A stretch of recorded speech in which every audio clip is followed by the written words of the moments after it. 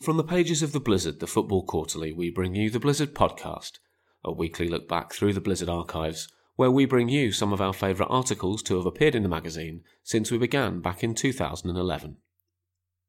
In episode 54, we bring you My Name is Ali MacLeod and I Am a Winner by Dominic Sandbrook, first published in issue 5 in June 2012.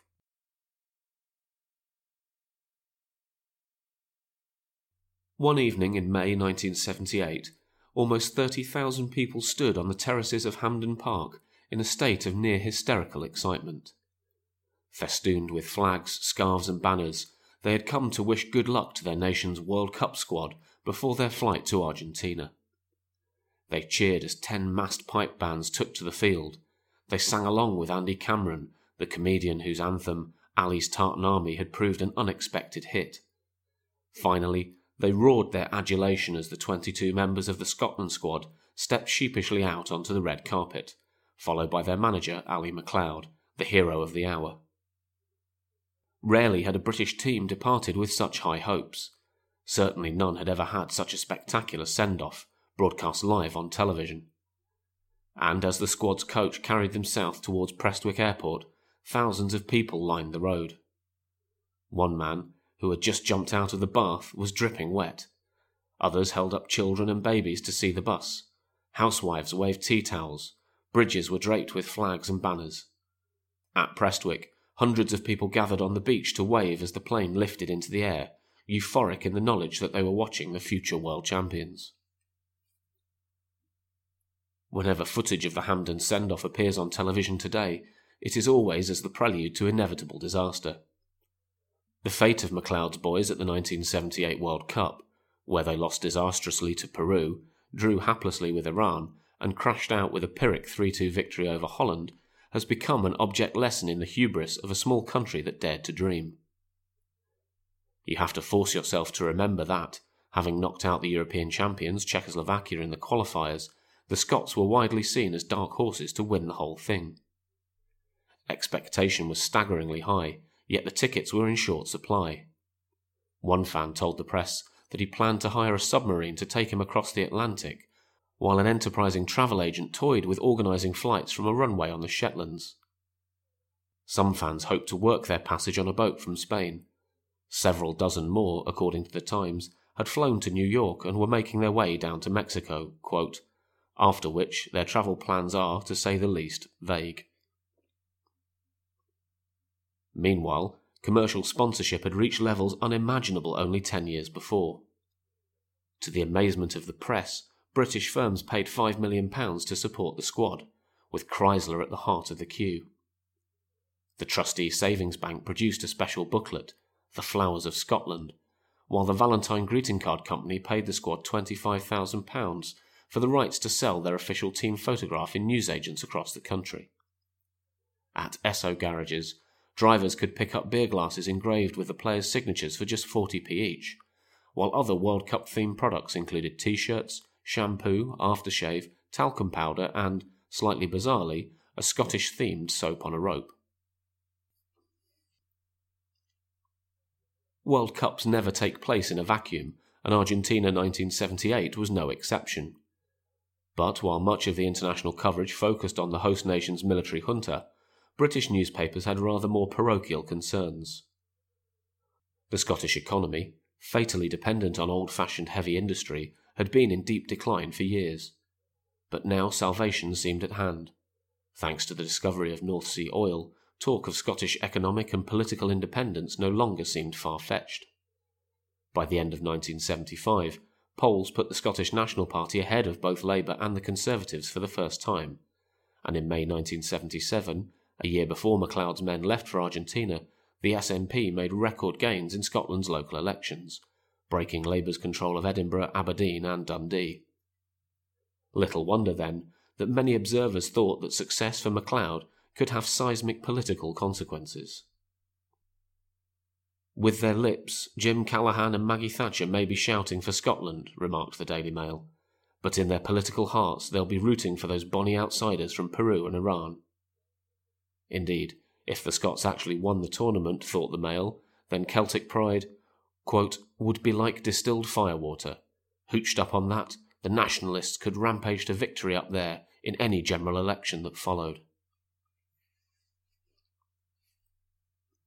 A more experienced manager, conscious that no Scotland side had ever qualified for the later rounds of the World Cup, might have dampened the flames of excitement.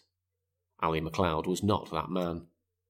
From his very first press conference, when he told reporters that he was born to be a success, to his first words to his players, "My name is Ali MacLeod and I am a winner," the former Ayr and Aberdeen boss seemed a Caledonian Brian Clough, cheeky, loquacious and endlessly enthusiastic. The fans loved him, largely because he played to their prejudices.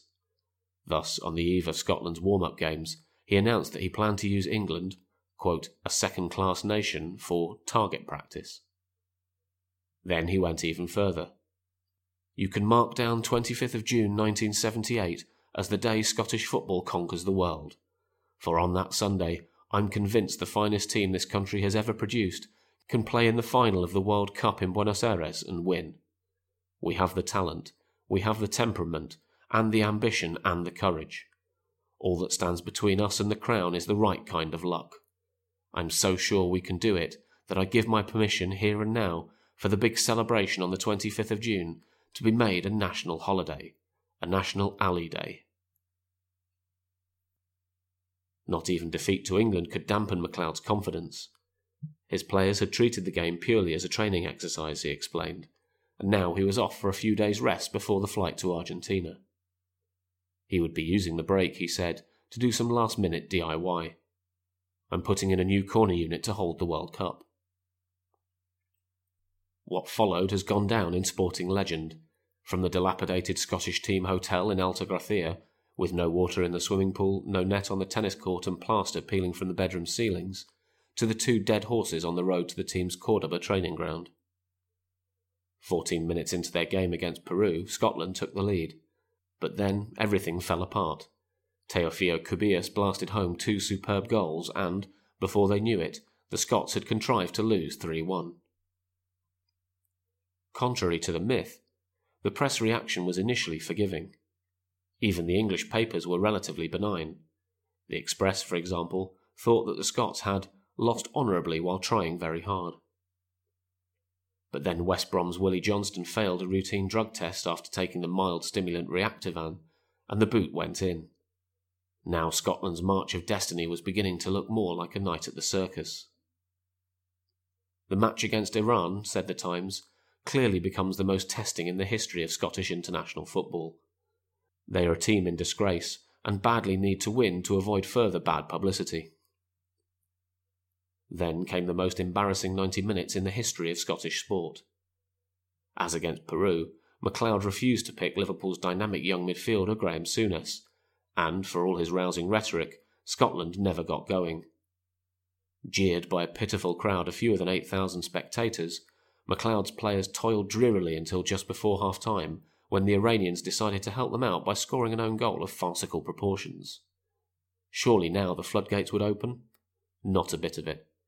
16 minutes into the second half, after Scotland had sunk back into their torpor, the Iranians scored a deserved equaliser. On the bench, MacLeod sat alone, his head buried in his hands, a picture of misery and helplessness.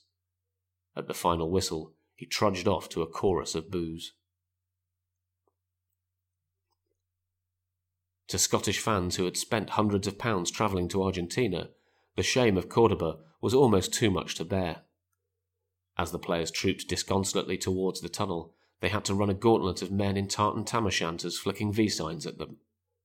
Later, while their bus was waiting to leave the stadium, they were surrounded by jeering supporters. "MacLeod ought to be ashamed of himself," one man, magnificently turned out in kilt, cape and tam-o'-shanter, his voice trembling with fury, told the television cameras. "It was an absolute shambles and a disgrace to Scottish football." The next day's papers agreed with him. "Scotland might have drawn 1-1, wrote the veteran football correspondent Norman Fox, quote, "but this was an even worse performance than against the Peruvians, simply because Iran are such outsiders in the world of football. Never," he concluded sadly, "have they been so humiliated." The next day, Chrysler pulled its adverts involving the Scotland World Cup squad. After all the hype, the headlines, Scotched, all this way for SFA, Dead End Alley, were predictably unforgiving. In Dundee, one record shop slashed the price of Ali's Tartan Army singles from 65p to just 1p, urging customers to buy as many records as they wanted and smash them to pieces on the counter with a hammer. Even the Tories got in on the act, with their Shadow Chancellor Sir Geoffrey Howe making a laboured comparison between the beleaguered Scottish manager and Britain's Labour Prime Minister. The manager, Dead End Cally, who carries the can. For many commentators, the implosion of Scotland's ambitions was a damning indictment of a national culture of self-deluding arrogance.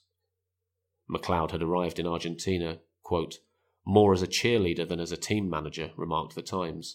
Yet, his attitude of let the opposition worry about us was typical of a certain school of thinking that has too many followers in Britain. In The Observer, Hugh McIlvanney, himself a proud Scot, saw MacLeod's fall from grace as a lesson in the perils of Celtic chauvinism. The seeds of the small disaster, he wrote, are to be found in the natures of the people most devastated by it. For, as McIlvanney pointed out, most Scottish supporters gave every indication of being happy to be on the march with Ali's army. They believed him because they wanted to believe him, because he talked like one of them, indeed could contrive, when utterly sober, to sound as the wildest of them might sound after a night on the liquid hyperbole. In the run-up to the tournament, he behaved with no more caution, subtlety, or concern for planning than a man getting ready to lead a bayonet charge. The fans echoed his war cries, never bothering to wonder if the other contenders for the world title would be willing to stand still and be stabbed. And now, in the ruins of humiliation, the Scots were left with, quote, the realisation that something they believed to be a metaphor for their pride has all along been a metaphor for their desperation. There was, of course, a twist in the tale. On the day McIlvanney's piece was published, Scotland had one last chance to redeem themselves against Holland, who were many people's favourites for the trophy.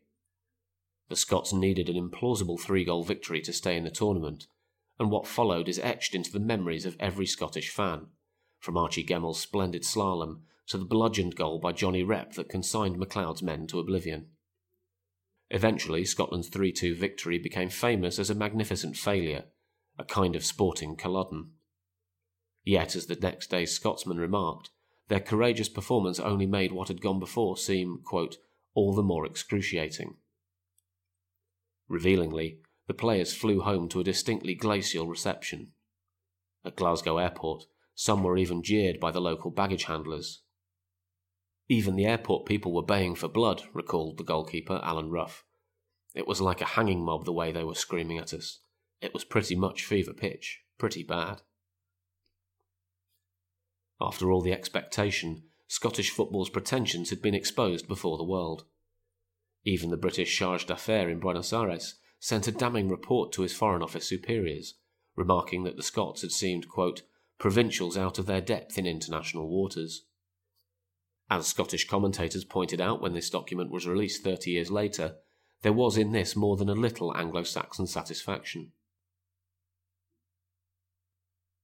English sports writers have sportlessly wallowed in the mud we've slung at the tattered Tartan army.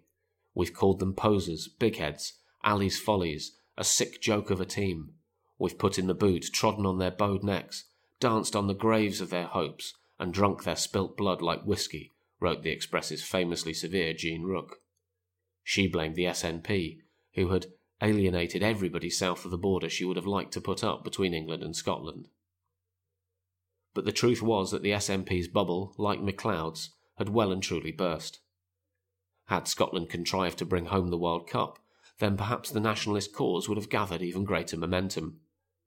As it was, enthusiasm melted away like snow in the summer sunshine.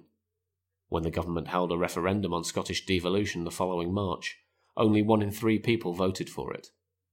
The Scots had to wait another 17 years for their assembly, by which time their national game was in deep decline. And MacLeod? He had long since resigned, returning to his first love, Ayr United. But he never lost his sense of humour. I am a very good manager, he said later, who just happened to have a few disastrous days once upon a time in Argentina. That was My Name is Ali MacLeod and I Am a Winner by Dominic Sandbrook, first published in issue 5, in June 2012. Also in issue 5, James Corbett on the significant